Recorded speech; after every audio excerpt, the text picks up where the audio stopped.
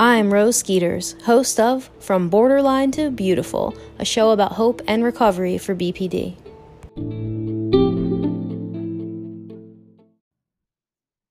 Hello, and welcome to another episode of From Borderline to Beautiful. Today is part 2 of this 3-part eating disorder series. I am going to talk briefly about treatments for eating disorders from a clinical and then a personal perspective. I'm also going to answer some listener questions. Next week, we'll tackle body dysmorphia and finish up with the questions that you guys have submitted. So, last week, I recommended that if you are struggling with an eating disorder and borderline personality disorder, you would want to seek professional support to determine whether you need medical care and stabilization, as eating disorders can be life-threatening. Now, ideally, you would get treatment for both eating disorders and borderline personality disorder. But unfortunately, that isn't always possible. So let's look at the research and clinical side of things for a moment. So again, ideally, eating disorder treatment outside of a residential or hospital setting involves a therapist or psychologist who specializes in CBT, which is cognitive behavioral therapy for eating disorders. A medical provider as well would be on this treatment team, and they would be monitoring vitals and weight. And we would also want a nutrition coach or a nutritionist to help with meal plan formulation. We would also want all of these providers to be experts in the field of disordered eating, eating disorders, so that they're able to provide the most accurate, up to date treatment practice. CBT continues to be the most empirically supported or researched treatment for eating disorders. Remember again that CBT stands for Cognitive Behavioral Therapy. It works on the connection between thoughts, feelings, and behaviors. This doesn't mean that there aren't other viable options. It actually just means that this has been the treatment that is the most researched and therefore found to be the most effective. In addition, family therapy can be a great addition to treatment, especially for teens, young adults, and individuals who are living with family or seeking support for family members to understand and better support the individual struggling. Another treatment for eating disorders is a modified version of DBT that adds an additional module that covers eating disorders. So, in addition to therapeutic treatment, there's a refeed process that occurs during treatment in order to stabilize blood pressure, electrolytes, nutrients, and just like, let's say, to get to a healthier weight. They call it refeed. Sometimes people call it by other names. Really, what they're trying to do is get people's weight up, right? You have to, if you have anorexia, even bulimia, binge eating disorder, what have you, you need to be able to refeed the body the nutrients it needs so that it can stabilize again. Many residential treatment centers or facilities offer these supports and more. Unfortunately, as many of you may already know, it's often difficult to get an insurance company to pay for this kind of treatment. There is no answer that I can give for this that makes logical sense. And things have gotten better over the last 10 years or so. So I feel like we can just continue to advocate for ourselves so things can continue to improve and that more people can gain access to the appropriate levels of treatment. When I struggled with my eating disorder, I lived in a big city in Philly. I was fortunate to have received treatment at the Renfrew Center. Now, this was like, I don't know, maybe 20 years ago or so. And so I'm speaking from the way things were then, which is very important. But I will say that of all of the places that I had gone to and the treatments that I had received, Renfrew was actually the best place that I had been to. At the time, had you asked me that, I would not have expressed that same sentiment. But the reality is if I had never stayed there a few times, I wouldn't have had all the seeds planted that were planted to help with this journey. Treatment at Renfrew consisted of receiving nutrition plans, so having a nutritionist, and then you would get a plan and there would be consequences for not being willing to eat the meal. Or if you engage in food rituals, there were also consequences for that. Consequences were that you would receive a supplement like Ensure, which, if you have an eating disorder, you really don't want to be drinking an Ensure because you know that that has a lot of calories and sometimes more so than the meal. So it was something that they were trying to do to not necessarily punish. That wasn't the goal. It's just that their job or their goal there was to help you stabilize and get your body back to a place where it's healthy. So they would really need you to have those nutrients. So the inshore was more like a consequence in the minds of, the women, the people there. And it was all women at the time. So women is why I said that. There are treatment centers even now that do accept all genders, whatever you identify as. So the other thing that Renfrew did is they had these checks, like every day they'd wake you up very early in the morning, like 5, 6 a.m., sometimes 4 a.m., if I'm remembering that correctly. And you would get vitals every day. So they would take your blood pressure, you would have to go down and get weighed. And then you would get your medication daily. So, of course, then there was psychiatric care, and you saw your psychiatrist there once a week, more if you needed to. There was family therapy, individual therapy, and group therapy. There were CBT groups, DBT groups, mindfulness groups, trauma groups around safety and containment.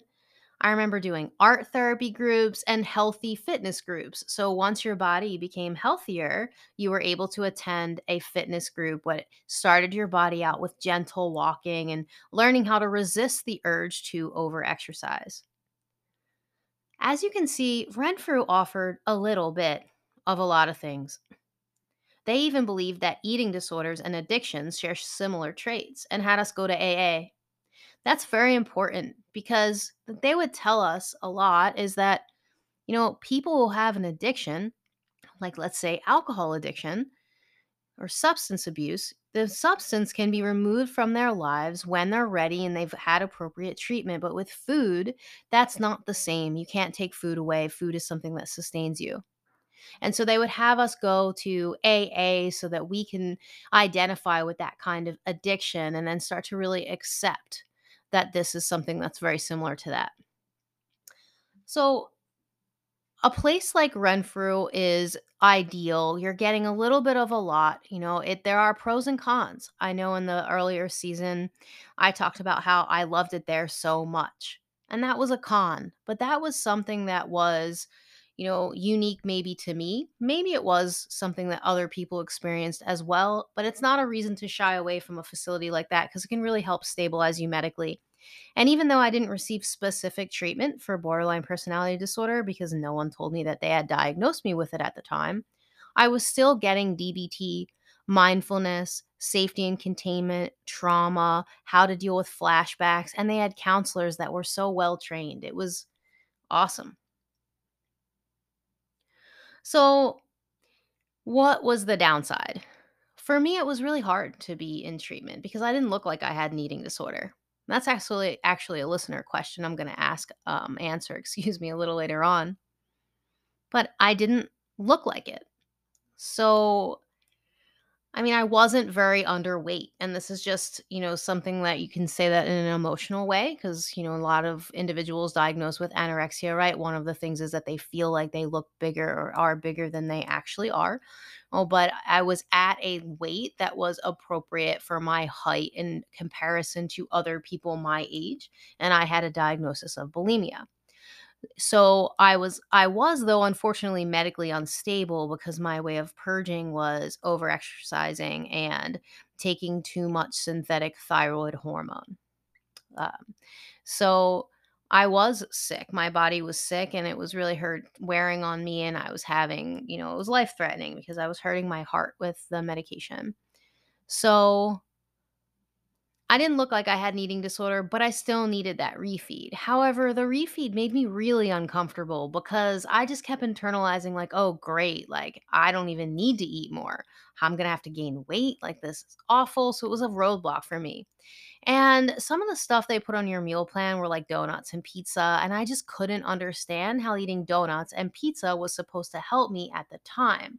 But I get what they're trying to do in retrospect. They're trying to do exposure to get you used to eating foods that you wouldn't otherwise feel comfortable with and They need to give you calories at first to help stabilize your weight because, like I said earlier, we don't know or we didn't know when the insurance company was going to say, oh, you have to leave. Some girls had to leave, the next day. They were like, right, through like a breakthrough. I mean, it was pretty rough depending on the insurance company. So, yeah, that was something that, you had to deal with. So if you're like eating donuts and pizza and these higher calorie foods, you're getting that exposure if you can only be there a few days or a week or so versus a month or 3 weeks to a month. And so I understood that at the time. But I will say that for me, when I was in treatment, I really couldn't stop thinking about food and not in the way that it was before I left. I the more I found out about myself over the years and like what I know about myself now, I realized that all the gluten, sugar, and dairy that I was eating actually made it harder for me to recover there because I have a sensitivity to those foods. And no, it's not disordered. If I eat a donut, I can't stop thinking about donuts. I've told you about Oreos, things like that. So I start this cycle in my mind of like becoming sort of obsessive about carbs and sugar. But I found that if I eat meats and veggies and healthy foods and gluten free or paleo snacks, even donuts, like gluten free donuts, I don't have the same level of craving for those foods. So, eating a donut for lunch or dinner made me want more and more, and everyone in treatment seemed to dread the next meal, whereas it was all I could think about. So that stunk, honestly. And there is this dynamic between, people with eating disorders, or there was in the community I was in that, you want to, like, it's like if you're the sickest, then you're getting the most attention. So, like, being sick is something that you actually would want, and also it's such a great community of women that if you say that you're not sick or you are doing well, then the psychiatrist is likely not going to try to push through that insurance document that says that you could stay. So, it's a funny thing, I think, if you're actually in there. It's interesting for me to talk about it now, but that's just the truth. So there are some pros and cons to eating disorder treatment, and just to give you a heads up of what you want, what you might be dealing with. The bottom line with the donuts and the high calorie foods was, one, this is just something they did at the Renfrew Center. There are other places and organizations that eliminate sugar and white flour and gluten and dairy, knowing that that's part of the issue. I had a friend who I'd gone to Renfrew with, and then she went to this place. I think it was in upstate New York at the time. And she had much more success there, which is when I kind of had gotten the idea in my head that I should start trying to figure that out as well. That whole, eliminating gluten and dairy and weed and seeing if I had addiction or allergies to other foods. So you would get your vitals, go to group. They would have you busy just all day, and you're just, again, very supported. And you're eating your meals. If you don't eat your meals, you're going to get supplemented with an Ensure. And they bring your family in. And another thing I really liked about Renfrew is that they had this family group where everyone's families could come. I think it was on like a Sunday morning, and you would say your name, introduce yourself, and we would have this like really awesome open forum where they would teach the parents and the kids together, individuals, excuse me, together, how to communicate with each other, which was so cool because they did it in a community setting. They were appropriate. Boundaries were, drawn, lines were drawn. So they really did try to give this full treatment for eating disorders. And I think that that kind of program is ideally what you would want. And if you have borderline personality disorder, finding, a place that has that kind of treatment, even if they're not saying, "Oh, this is what we're doing for BPD. These are the modules of DBT, and we're just going to talk about BPD here." They are still going to give you treatment that relates to that if you're willing to open your mind to it. Because honestly, CBT does help. As I get further along with people as they go through recovery, I do talk to them a little bit about CBT and changing their thoughts, feelings, and behaviors because it's helpful. So if you do go to treatment for just an eating disorder, but they do offer this sort of varied level of services and different types of treatment, if you open your mind, you will be able to gain some information that will help jumpstart your journey, even though that you're not going specifically for BPD. So, if I had never gone to Renfrew, I would not probably have gone for my master's degree. I had this counselor, Stacy. She was just so sweet, and I remember how unconditionally kind she was, no matter how I acted. And my mom would come and visit me a lot, and it was difficult for me at the time. I wasn't a very forgiving person. So whenever my family would come, I would get angry. And so she was just always there. So it was a very supportive, wonderful environment. So that's my experience with eating disorder treatment in terms of inpatient. Now, like I said, as time had passed over the years, I had to learn to figure that out, quote unquote, on my own. After my last time in treatment, I stopped engaging in like really extreme eating disorder behaviors. So I had a clinical eating disorder, meaning I met criteria for an eating disorder and for treatment. And it's changed and shifted to a subclinical eating disorder. So I was still doing things that were inappropriate, like checking my body, taking pictures of myself, etc., like changing my clothes frequently, things like that. But it wasn't something when I was discharged the last time that was kind of overcoming my mind and overcoming my brain. So I learned that I needed to start this path of loving myself, loving my body, and choosing foods that made me feel good. And that's how I ended up sort of overcoming the like initial intensity of disordered eating. So I will say that receiving treatment for an eating disorder and for borderline personality disorder, because there are so many overlaps, it's imperative that you seek out support for either one of these. And if you're out there and you're a family member and you're listening to try to help your loved one, just remember that it's not as simple as like just eat or just stop or you have no self-control. And I know a lot of those things can get said, or you look fine to me. Or I had a listener who wanted me to ask a question about or answer a question. And it wasn't really a question. It was more like, could I educate people about body size and eating disorders? Like, you oftentimes, like, you can't look at someone and say, oh, they have an eating disorder. I mean, with anorexia, that can be true at times. But there are also times where, we really wouldn't know just by looking at someone. So it's important that you gently encourage the individual to seek help in the event that they may be struggling with an eating disorder and validate their struggle, not the way they look, not commenting on the food they're eating, not pointing out the rituals that they're engaging in or the inappropriate behaviors they may be engaging in. Sometimes people think that disordered eating is all about control. And I have mentioned that before. And, as time passes, things like checking your body and taking pictures of yourself and changing your clothes, and, it is in part due to control and identity. But when you're at the point where you're seeking treatment because you're medically unstable, that's not it. Once people get started with disordered eating behaviors, it really becomes difficult to stop because it is addictive. Not just the way that I spoke about food and addiction, but the behaviors themselves. They're addictive. So they need support to stop engaging in these behaviors. And they need a new path to start off into recovery and then ongoing treatment, to help them with that sort of like addictive nature of the eating disorder.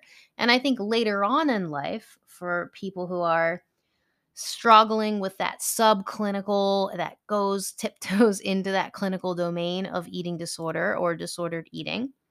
My belief, and this is more a personal belief, is that it becomes like a method of having an identity. So if I'm freaking out about something, let's say, and I'm the kind of person who will, when I get anxious or when I feel uncomfortable in my body, maybe today I wake up and I'm like, oh, gosh, my jeans are tighter than they were yesterday. Or I get on the scale and then my jeans are automatically tighter because the scale says that they should be, right? Then I spend the rest of my day, maybe hours, changing my clothes, and then I never get to an activity. that kind of thing. That in part is something that's done, to in order to prevent having to develop an identity, especially if you have the wherewithal to, stop hurting yourself and things like that, and you're just sort of engaging in that checking behavior. So, what I like to do with folks who are in that stage is start to replace some of those behaviors with more functional behaviors and not letting go of all of them at once, but really just starting to break out and do things that are difficult, that build confidence so that they can see that they are able, ready, willing and able, let's say, and also worthy of living a life of health, of nutritional health, and just like exercise for the point of exercise and not for that, sort of obsessive exercise pattern. So that's about all I have today in terms of treatment for eating disorders. So if you have any more questions, like I said before, you can send them in, and please stay tuned for a Q&A. All right. So this question comes from someone on the Facebook group, and I'm just going to read it now. I used intermittent fasting and keto to lose weight, but I had to be obsessive about it, and the fasting I did was on the side of extreme. I decided to do OMAD and some longer fasts as well. I found all kinds of health benefits to justify what I was doing, but I think I enjoyed being able to be so strict with myself about something for once. It's so hard to feel in control sometimes. It was nice while it lasted.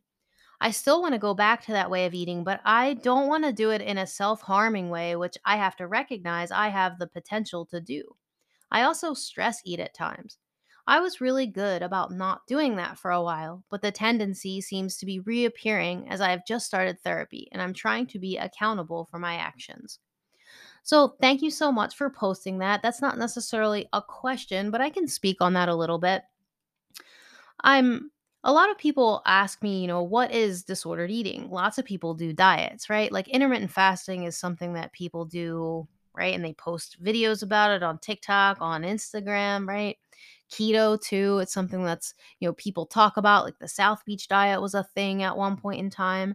So, maybe the question one is, when is it too much? Well, with anything in life, there's we have to practice moderation first, right? So that's how you know that it's too much. Meaning, if you are thinking about intermittent fasting and planning your keto meals and measuring and weighing and your food and yourself, and it becomes something that consumes you and it prohibits you from engaging in activities of daily living, then it is absolutely something that I would consider seeking support and treatment and help for. If you're doing intermittent fasting and you see health benefits and you continue to do it, and then one day you go on vacation and you want to have breakfast and you decide you're just going to eat breakfast and you're not obsessing about the fact that you ate breakfast, then it becomes more of like sort of a balance, right?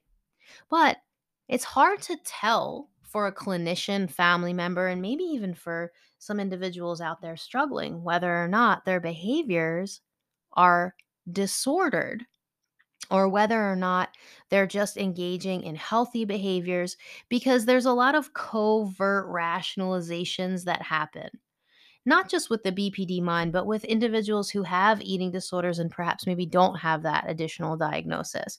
What I mean by that is, I've had people tell me that they are vegan. Now, lots of people go, and become vegan for all kinds of reasons. And one of them is health benefits, caring about animals, the environment, right? Those are a few of them, actually.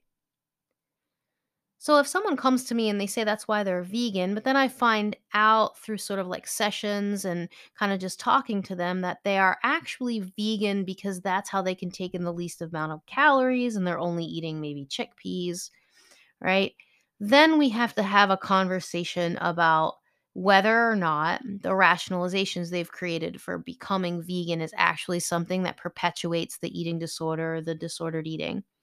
So, if you have this need or this, let's say, impulse or impulsive drive to engage in dieting behaviors that harm your body and that you're taking to a new level, then addressing that in therapy and coming up with coping skills that are positive going to be incredibly important.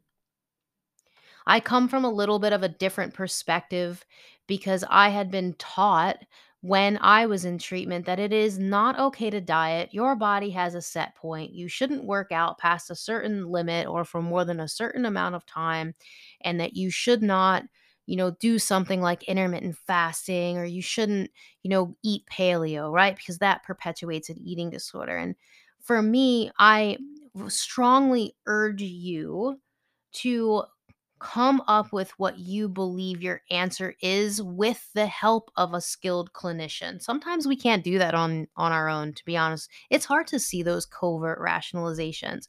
However, if I would have just taken that advice, then I might not have ever tried paleo. But for me, not eating paleo leads me to binge eat sweets and sugary foods and things like that. So if I'm not at least 80% paleo, I feel myself like spiraling. And I mean, I'm happy. I feel like I have a great life. And, I'm definitely not in this dark place where I feel the need to engage in these things.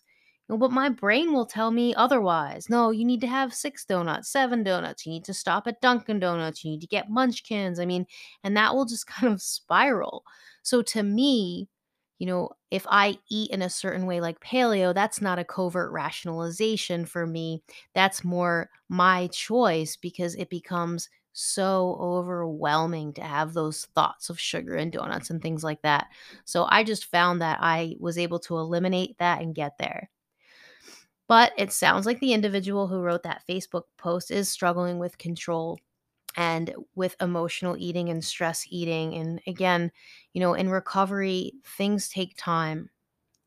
So, a few things. One, if you're in therapy or in coaching and you end a session and things are coming out that's difficult, uncomfortable for you to deal with, one, I would give yourself grace. Accept that it's going to be difficult and maybe you might engage in a maladaptive coping strategy. And I hope you don't hurt yourself in doing that. And I want you to then go to your clinician, express to them what happened so that you can develop good distress tolerance skills and adaptive positive coping skills that you can try to replace with some of those other behaviors to stop that pattern of trying to use food to feel good or to use those disordered eating behaviors to feel good.